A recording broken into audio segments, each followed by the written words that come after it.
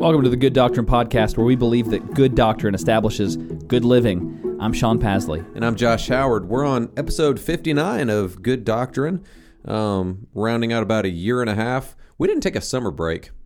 Maybe we should take a fall break or a winter break. Why? Yeah, good point. No reason to take a break. As we start off the episode, as always, if you've got questions from the episode, any thoughts or concerns, or most especially topics you'd like for us to discuss, shoot us an email, gooddoctrinepodcast@gmail.com. If you're from our church, you can text us or holler at us. But if you're not from our church, don't you dare. Yeah. And if you're deep in sin, you could Facebook us if you're very deep in sin. But any way you'd like to contact us, though, as we like to always talk about, the theological well is deep. There's no shortage of things we could discuss, either contemporary things or just good doctrine that just arises out of Scripture. But it's always fun to hear like what you guys are working through and what you have found interesting lately and things that we can discuss. Like and something I just thought about, if we need to rehash, and I say rehash, that's a kind of has a negative connotation. If we need to go back over a particular topic, because maybe we didn't really address it fully, let us know. And we'd like to kind of flesh out more if there's something missing. And I don't know. For example, we did 2 back-to-back episodes on missions, or something. We did 2 back-to-back episodes on missions, and even had a guest. But if there's someone that you would like to hear from that's not us on a topic that we've already talked about, let us know. Maybe we can do an interview, or maybe we can do even have a guest in who is someone who's local. So we'll do that. It seems to me we've done more episodes than not where we've had topics where we mentioned there's so much more we could talk about here. There's so many more things we could develop. So anywho, what's in the news, Sean? So I'll let you broach the topic. I'm glad that you punted this to me. Yeah. What we've decided to talk about today that's in the news. We've kind of avoided talking about a lot of the roiling upheaval and stuff like that that's happening in the Southern Baptist Convention. But recently this week, and I don't know if you want to pull up the article so that we can make direct quotes, but recently this week, J.D. Greear and other leaders in the Southern Baptist life, which he's the president right now. Yeah, J.D. Greear is the president of the Southern Baptist Convention right now.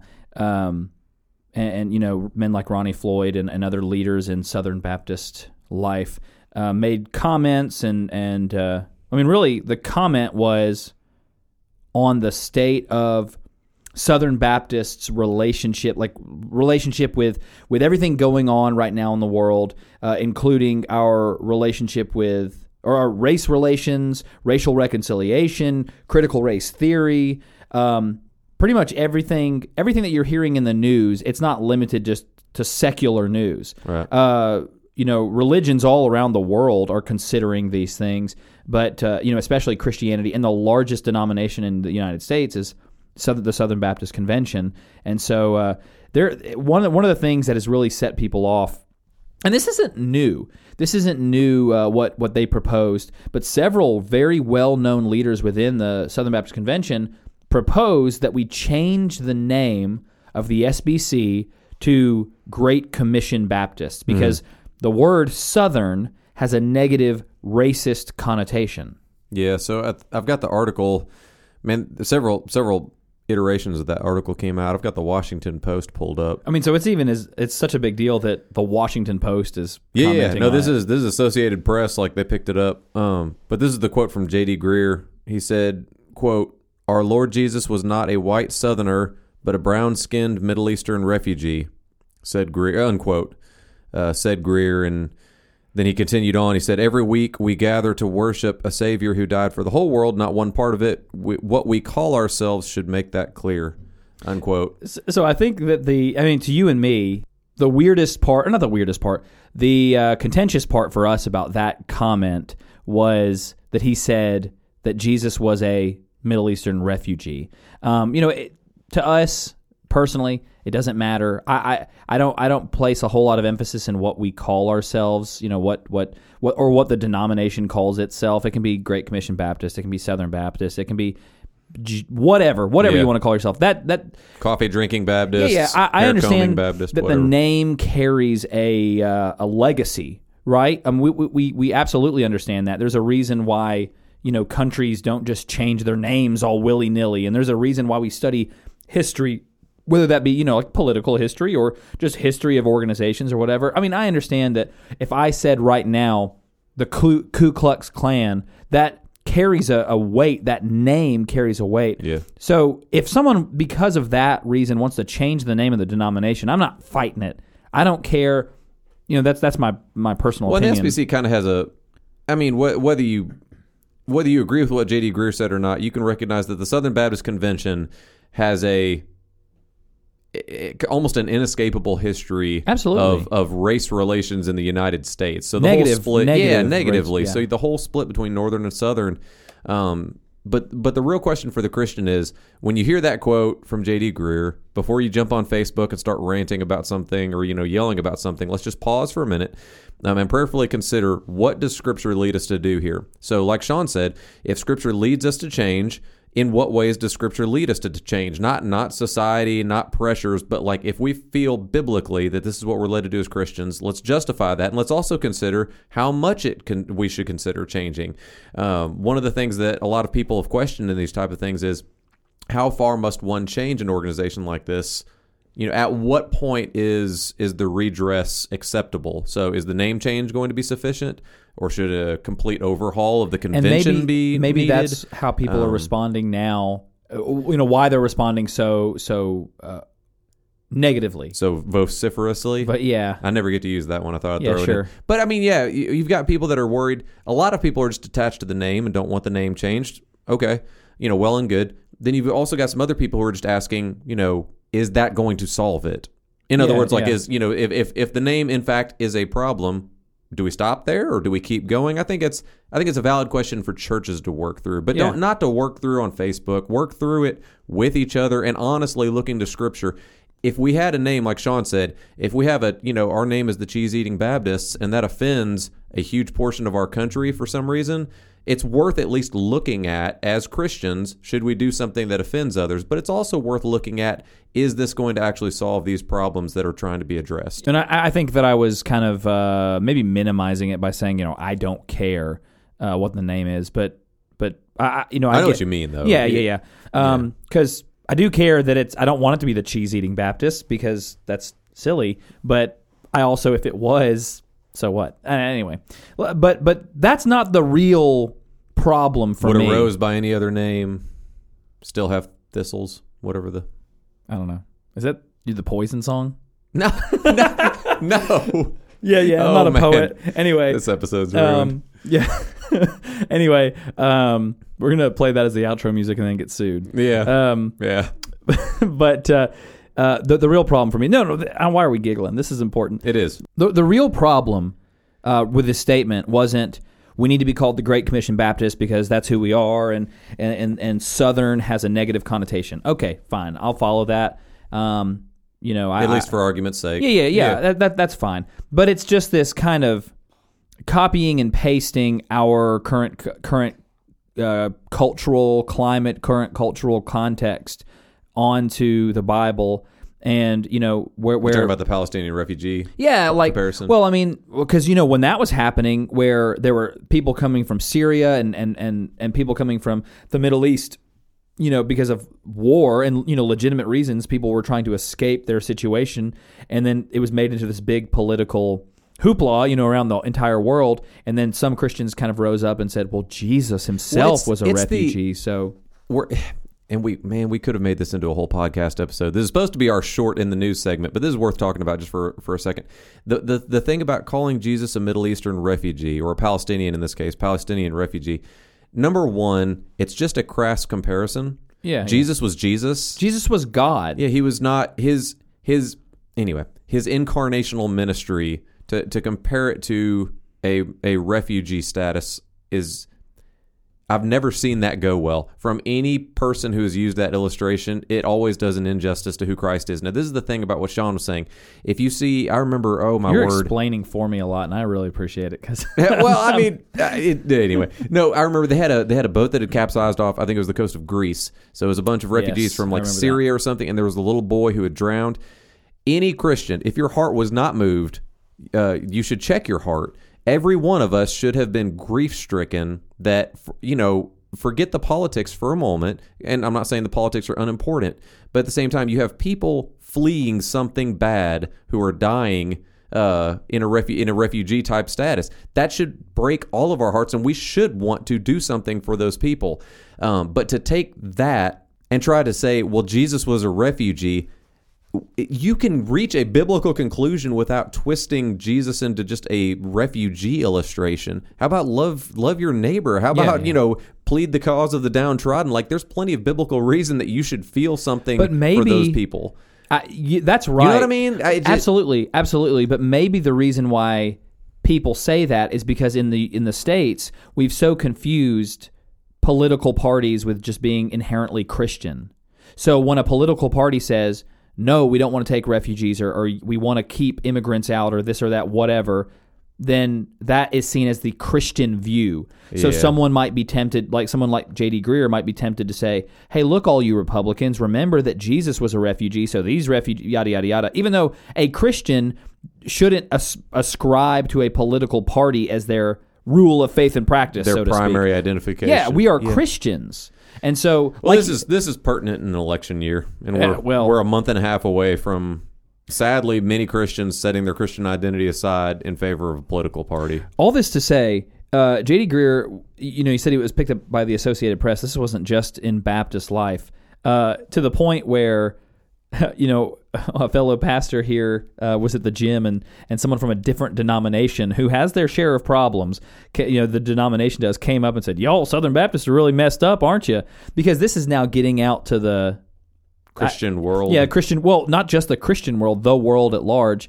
And, I can't help but think that it doesn't really matter if he said something negative, like, we're going to keep Southern because that's our heritage. It would have just been promoted in a negative way. And the issue is not with J.D. Greear.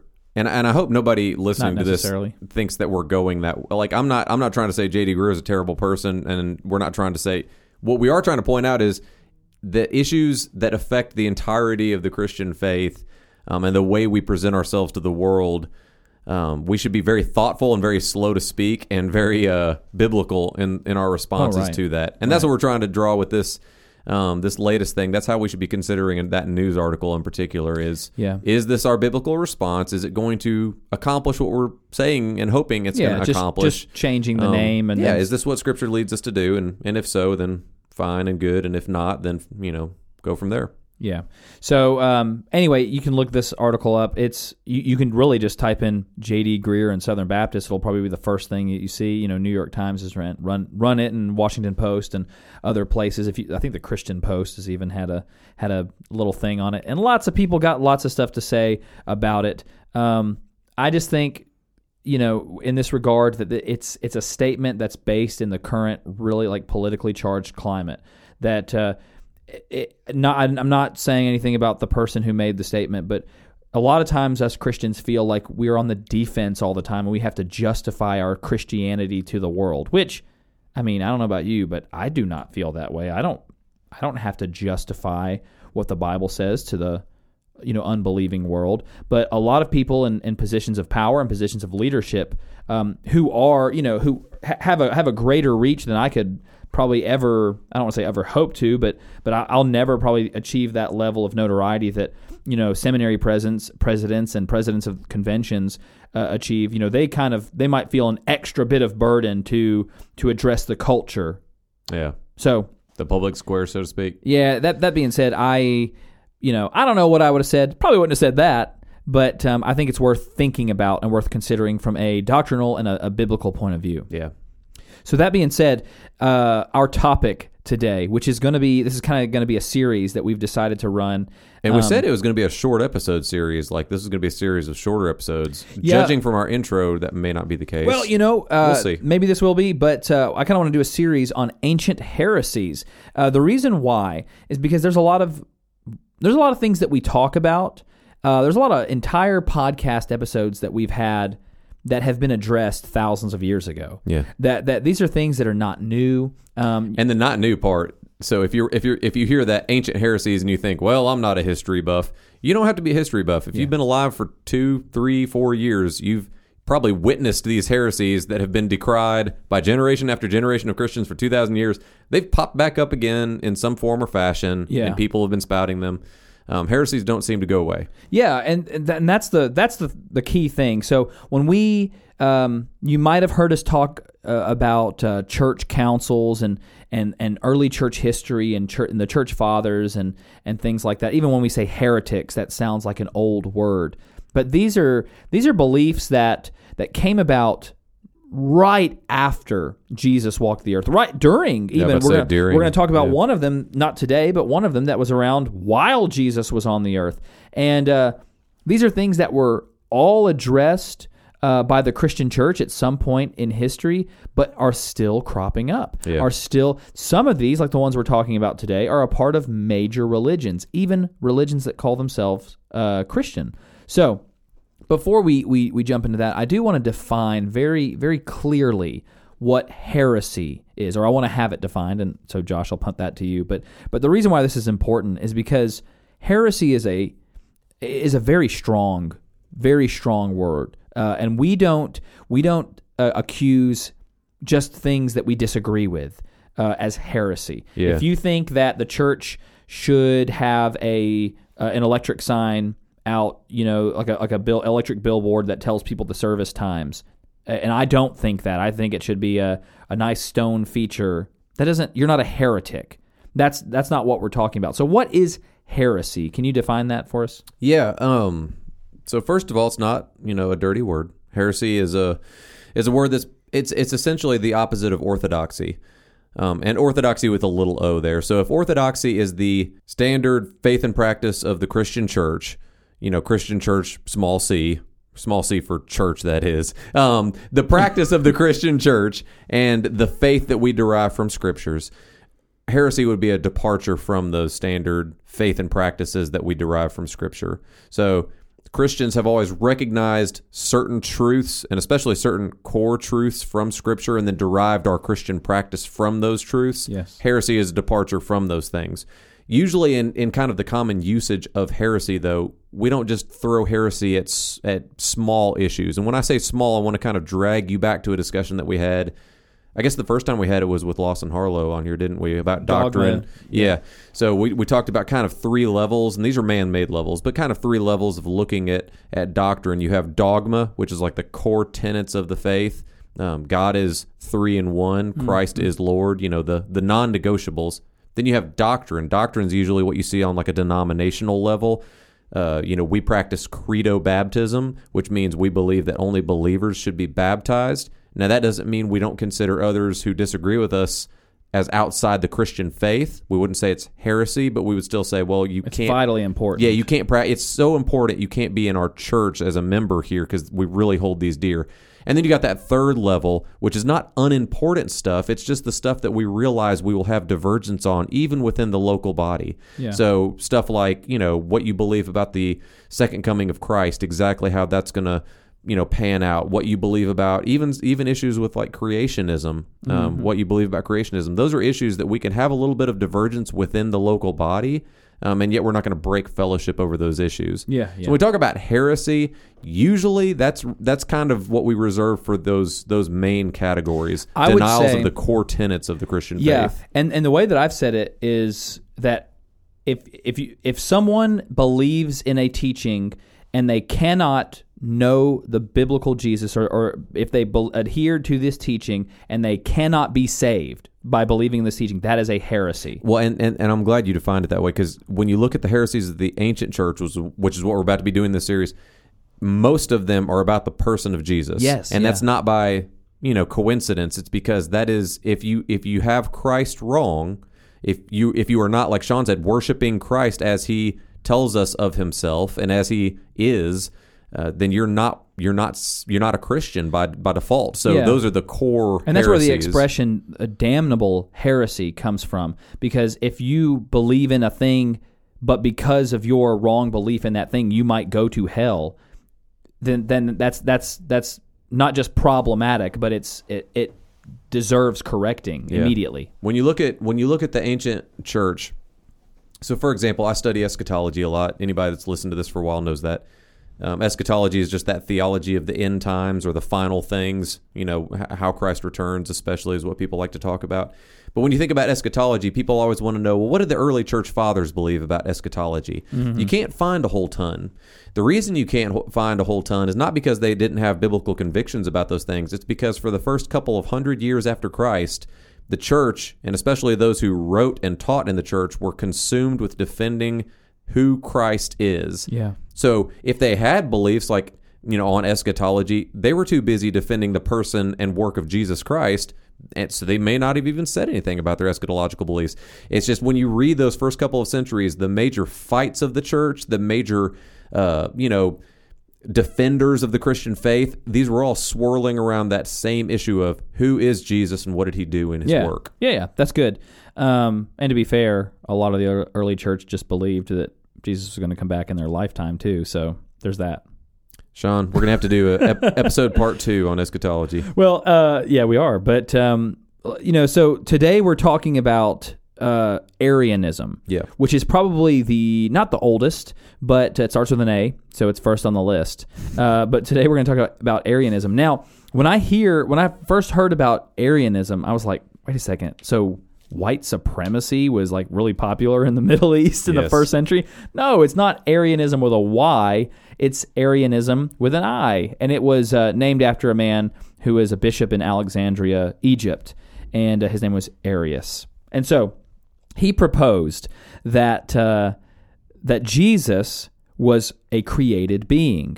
That through his studies of the Gospels and Scriptures, that it seemed to him that Jesus was not co-eternal with God and always coexistent with God the Father, but that Jesus, the man Jesus, was a created being, and he was actually created after God instituted time, which I know we're gonna talk about, the biblical, examples and stuff of this, but just to, again, define the orthodoxy from the heresy here.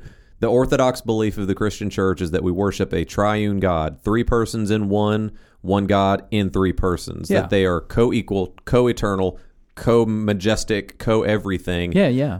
But that they are expressed in one Godhead. And not only that, but they are not of similar substance. Like, we talked about in our Christmas episode, St. Nicholas, he was kind of around during this time. But he is of the same substance. Yeah. Homoousius? Homoousius versus homoousius. Yeah, it's hard. Yeah. I'll never remember it. But so he is of the same he is consubstantial with the Father. And this is we're talking about dogma here. This is who Jesus is.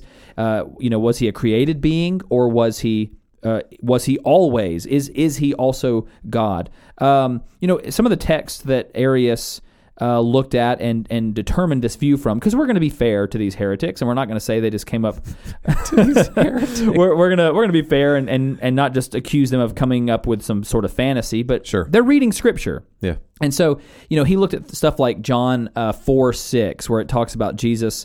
This is the story of the woman at the well. Jesus was tired. They were walking through the desert. It says, Jesus, wearied as he was from his journey, was sitting beside the well. And so he says, well, clearly he's a man. Clearly he has, human characteristics. God can't tire. And also, in Matthew 24:36, I think we've talked about this too when we talk about the return of the Lord.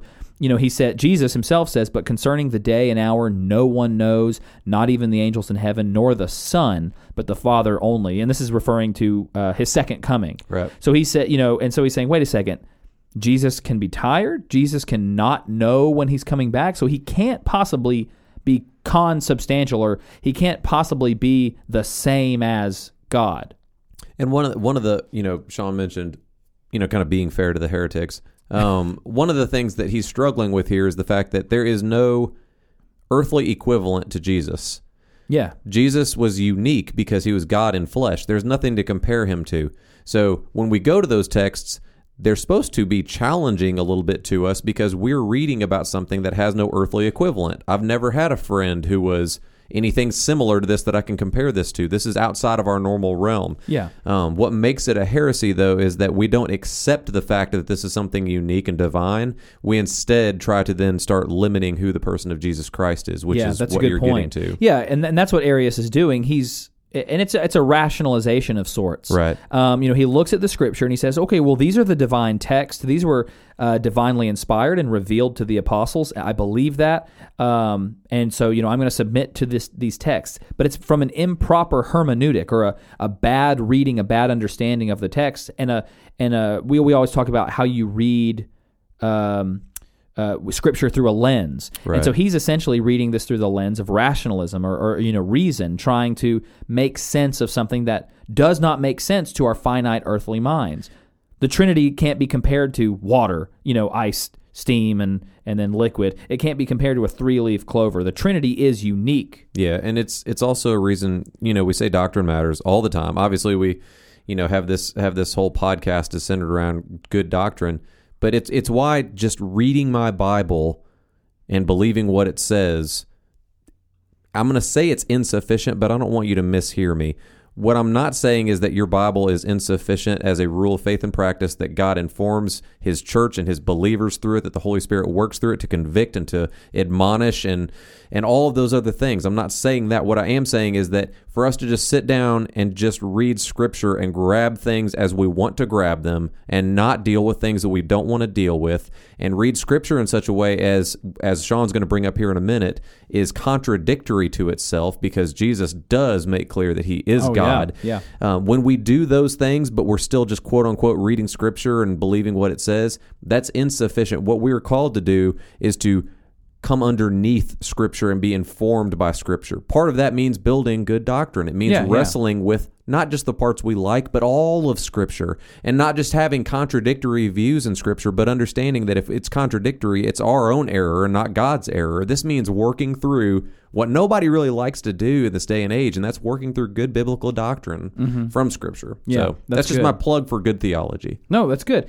And, this is something that currently I'm taking a, Baptist history class, and one of the things that I'm reading in our text for the Baptist history is that, while we do say sola scriptura, and we say that our only rule of faith and practice, it's not, we don't have this like 3-legged stool of authority. We don't follow the popes, and we don't follow tradition as our authority. We follow Scripture alone as our authority. But that doesn't mean that we read Scripture in isolation of church history, like we're talking about now, or just godly wisdom through men and women that he's put in our lives. We don't say, well, I'm just going to only read the Bible and nothing else, and I don't have to listen to anything else, and everything else is wrong. So Scripture alone, but not in isolation. Yes. Yep. So if my professor for that class is listening, know that I used the text. A plus.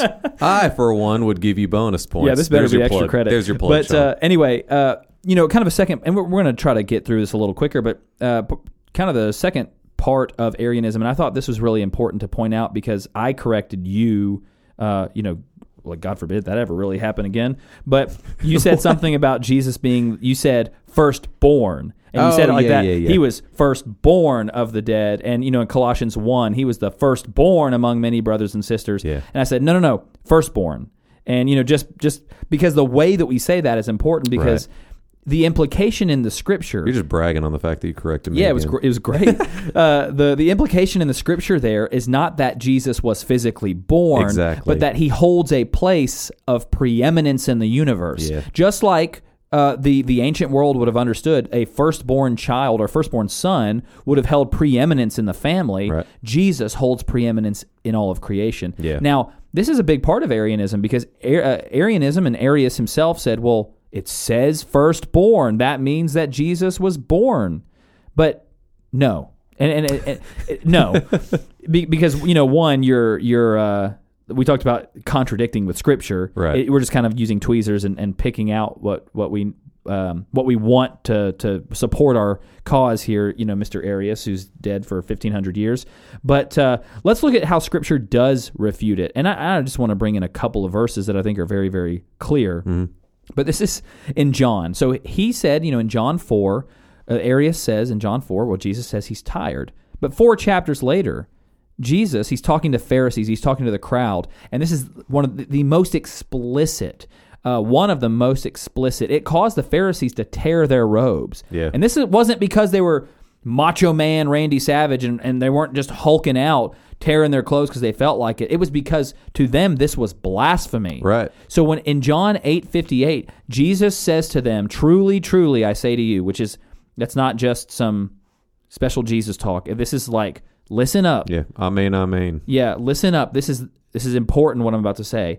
Before Abraham was, so they were talking about, you're not better than our father Abraham, are you? Which, we know the Jews and their love of genealogies and love of the what do you call it, the patristic, anyway, their love of the Moses and Abraham. Oh, the patriarchs. Yeah, why did I say patristic? Anyway, their love of Abraham. But he says, hey, I tell you right now, before Abraham was, I am, capital I am. And then the Pharisees tore their robes. And this isn't just Jesus using bad grammar, right? Before Abraham was, I am. We say emulated here when Moses is not emulated here. He's referring back to when Moses was confronted by God, through the burning bush. And Moses says, who shall I tell them sent me? Who shall I, you're telling me to go to Pharaoh and to say this, who shall I say sent me? And he says, I am. Yeah. So he's saying, before Abraham was, I'm God. Yeah. Abraham is nothing compared to me. Now, to the Pharisees, to the Jews, this was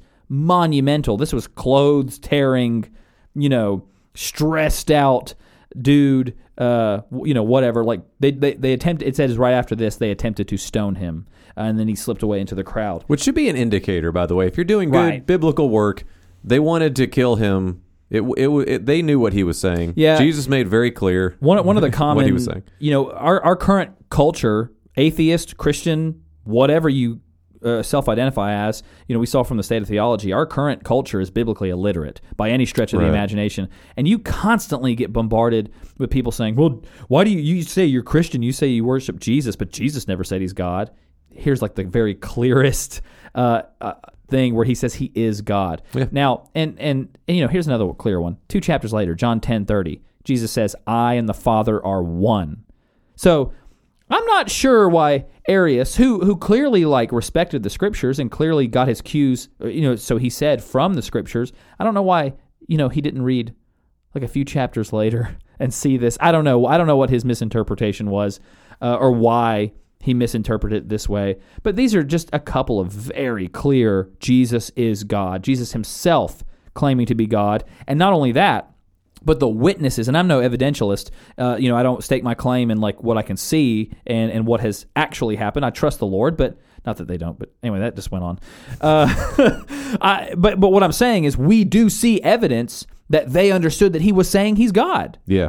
So we should believe that he's God. Yes. So now that this is biblical refutation for this, but not only is there biblical refutation that we can say, well, okay, so I understand that Arius was teaching a false doctrine, that he was teaching something that can prevent people from being saved. Because if we don't believe that Jesus is God, then what reason do we have to repent of our sins and believe in Jesus as Lord? And that lordship, the lordship of Christ, is a huge, huge proponent of salvation through faith alone. We not only do we believe that Jesus died on the cross, but what reason would he have to die on the cross if he wasn't God? How could he pay for sins if he himself wasn't God? And I think Arius' argument was that he was created for redemption. Oh, so he's like a unique tool, right? So God made him, because Arius struggled with those texts. For example, in Colossians it says, everything was made through him and for him. So Arius agreed with those because he saw them in Scripture. But one of his things was that, God made him to be the agent of creation. Right. So the modern groups, and I think you're going to talk about that in a minute, but the modern groups that would ascribe to essentially a modern version of Arianism, that's how they would view Jesus. Not that he was eternally God, but that he was the first being that God the Father created, and then he made everything, and then he was the firstborn.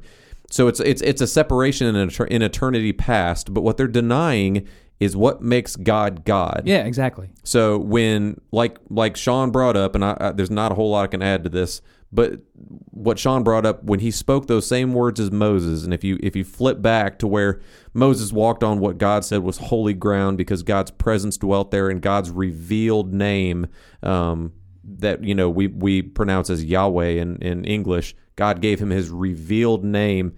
Jesus echoes those same words. Jesus makes clear who he is, and it's not a created being. For any created being to refer to themselves as the eternal God is blasphemy. Absolutely. And deserving of that clothes tearing and stoning according to Old Testament laws. So for us to deny, and this is just one of the examples. There's many New Testament examples of why Jesus is God, eternal God, fully God. But this one example, if the Arians were correct, then we should join in with the Pharisees in this passage and want to stone him for blasphemy. Yeah. And God forbid we find ourselves in that predicament. So. Yeah.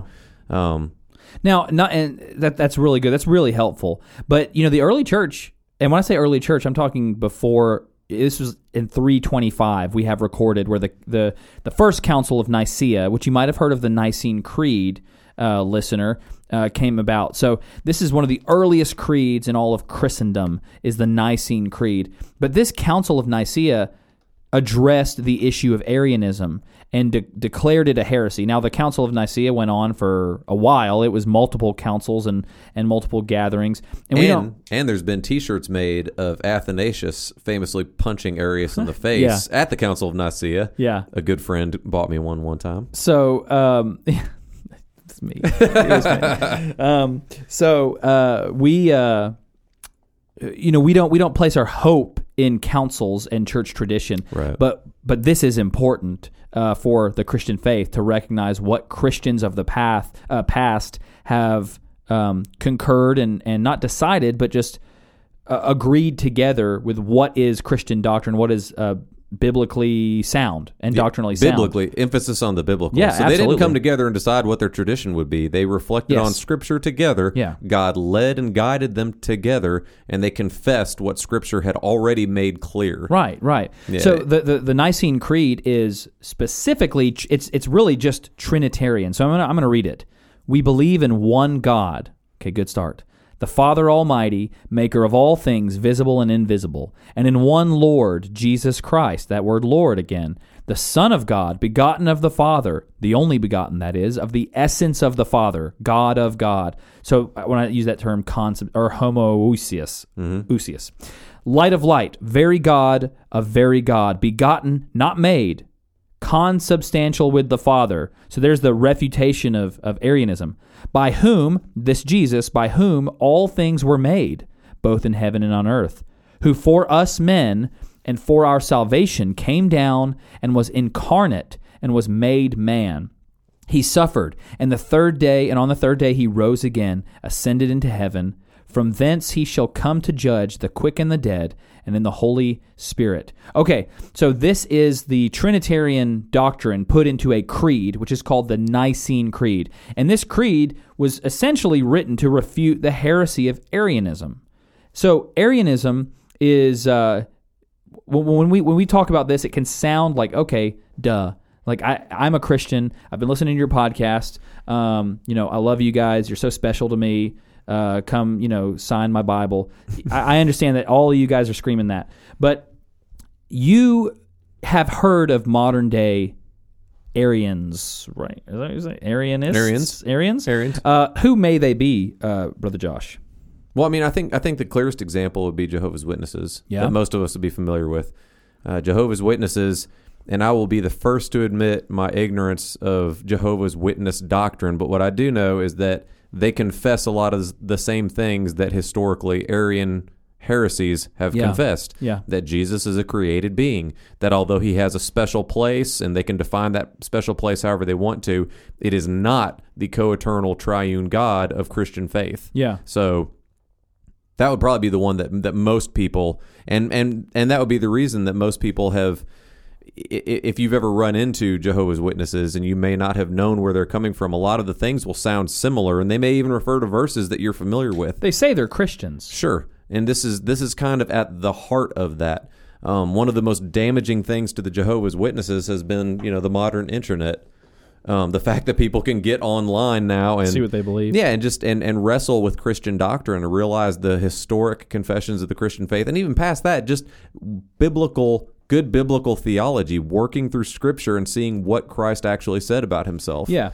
Well, I don't think biblical illiteracy is just a plague of one sector. I think most people, including Jehovah's Witnesses, don't know much of what Scripture actually says. Well, the New World Translation of the Bible, which is the Jehovah's Witness translation of the Bible, edits the clear texts of it. Edits not the Greek, but just the English. The easiest example is in John 1:1, right? And it's one of my favorites to pick on. But John 1:1 says that in the beginning was the Word was with God, and the Word was God. Well, their translation will translate that last little phrase, the Word was a God. And the reason they do that is because there's no definite article, which we translate in English as the. Like the teacher instead of a teacher. The is the definite article. There's not a definite article listed there in the Greek. Well, if you read the Greek, it is very plain why that is. I mean, number one, it's a predicate nominative phrase in the Greek. This just really blesses me. I know it does, but I want our listeners to be aware this is nothing new. If somebody pops up on you and says, man, they mistranslated John 1:1, literally. Yeah, we're going to see Facebook posts about this. Greek scholars for millennia have been doing this work. It's not new. It's a predicate nominative, and if you need an example, go to John 1, I think it's 1:5. It's like 4 verses later. The exact same phrase is used again, and they translate it as God in that one. Yeah. In the New World Translation. Yeah. It's nothing that you should be shaken over, but it is them essentially grasping and trying to make Scripture line up with something Scripture does not say, which is Jesus was not fully God. Absolutely. And the only way you can do that is to make it say something it doesn't say. Yeah, and here's why this is dangerous, because they say they're Christians. They say they read the same Bible as us.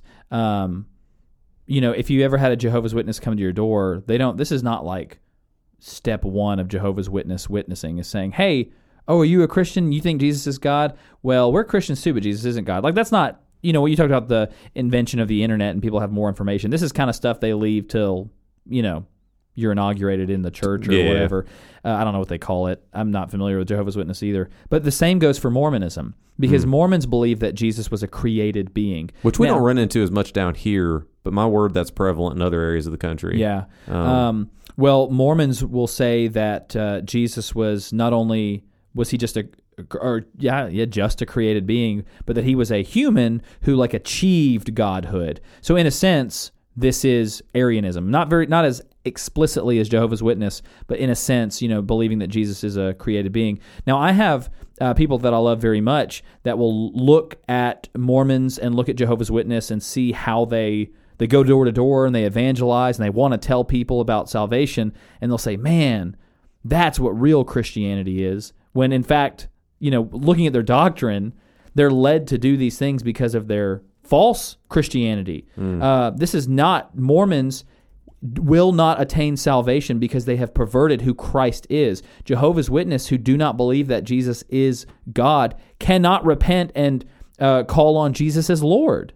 So these are damnable heresies, and we shouldn't be fooled by just because they're nice. That's another podcast episode about Christian niceness and just us thinking that being nice is the 11th commandment or whatever.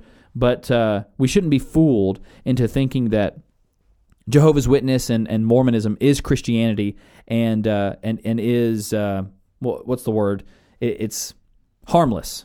Now, Mormonism isn't really like a 1-to-1. It's not so easily comparable to Arianism. Jehovah's Witness is more so. That's almost on the nose. Yeah, and as we go on down the line with talking about these ancient heresies, you'll see that how sometimes it seems like it's splitting hairs, but in the history in the ancient church and in the history of Christianity, a lot of these divergences were, sometimes it was like, okay, I can concede that Jesus wasn't created after God instituted time, but he was created before God instituted time, and so then they call that a different heresy. And if you get bogged down in the terms, for example, if I was just to rattle off, I jotted down just a couple of terms that we might go through. We might not, but we might. This is some of the terms like docetism, subordinationism, modalism, my favorite one to pronounce, Eutychianism. There's a lot of different heresies that sound very similar. And so you might be listening and think, well, why can't we just say it's wrong belief, it's heresy, and then just leave it at that? It's because to recognize the differences and the nuances helps us to better defend the differences and nuances of Orthodox Christian faith. Many of these heresies sprung out of small group Bible studies, or at least in the modern era. And I could start pointing fingers at some of these modern examples of them that sprung out of Bible-believing, Bible-teaching churches that had a one Sunday school teacher who was teaching in error, and it exploded into what's now a worldwide heresy. Yeah. That's why the differences are important. It's not just splitting hairs. It's very important who Jesus is and how we can avoid falling into historical untruths. Yeah, that's good. So that was Arianism. I don't want to say... We hope you enjoyed it. No.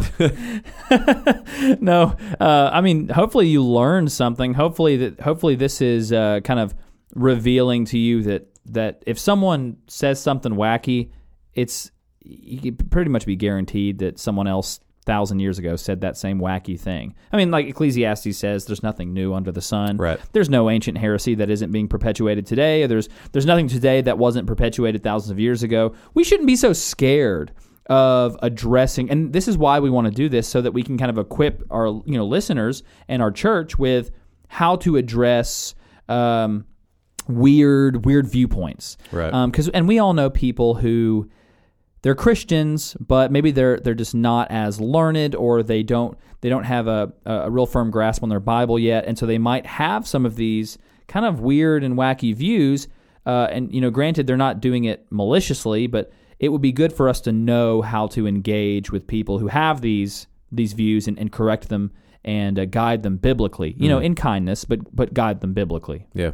So, are there any resources on just heresies in general that you've been exposed to, or that you would like to recommend? There's one, and I did not think of this until you just said that, honestly. There's a book called The Universe Next Door. It's by, I think the guy's name is Sire, S-I-R-E. But it's a book, and it's kind of like a textbook, but it's a book that introduces you to different world religions and world ways of thinking.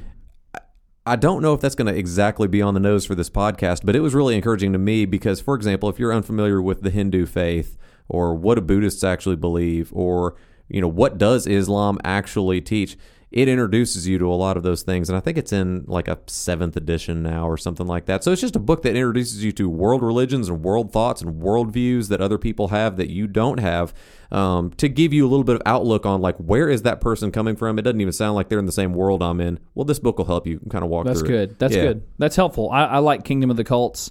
I think it's kind of a textbook. That is a good one, though. If you're in a seminary... I think I read both of those in the same class, honestly. Yeah, if you take a world religions class in seminary, you'll read those. But those are actually good ones. I enjoyed reading them. Yeah, and they help you, because a lot of times we look at other cultures, and we announced, or we said last week on the podcast that I'm moving to France soon as a missionary, but by like Tuesday, right? No, in a year. No. But we look at these other cultures and we look at their beliefs and we think, wow, how weird. So understanding kind of the rationale behind a lot of like other belief systems is very helpful. Never forget Paul and the Areopagus. Yeah. He talked their language. He knew what they believed. It's important for us to Acts not 17. just be blind to what other people believe, but to engage them. Yep. So for this week, your homework is to read Acts 17. That might help you. And those 2 textbooks. Yeah, read those 2 both textbooks. Write a report, and then since we're in the age of Corona, you're probably doing online school. Post 2 times in a forum, and then respond. No. Anyway, that's great. That was you complaining right there. No, I'm not complaining. Stuff. If my professor's listening. That's right. I love it. It's so great. That being said, I'm so glad that we got to talk about this and that we're getting to talk about this. We're going to continue our series unless something more pressing comes up, which it may. If it does, email us, gooddoctrinepodcast@gmail.com. You can join our Facebook group and join the conversation there. Mostly it's just a bunch of yelling and screeching, but it's great. It's great too. We posted memes one time. I think fun. That I've been trying to meme it. Yeah. Your memes reach more people than our biblical exegesis. So whatever. That's right. Anyway. Yeah. In the meantime, hope you'll join us next week. We do pray that your good doctrine will establish good living.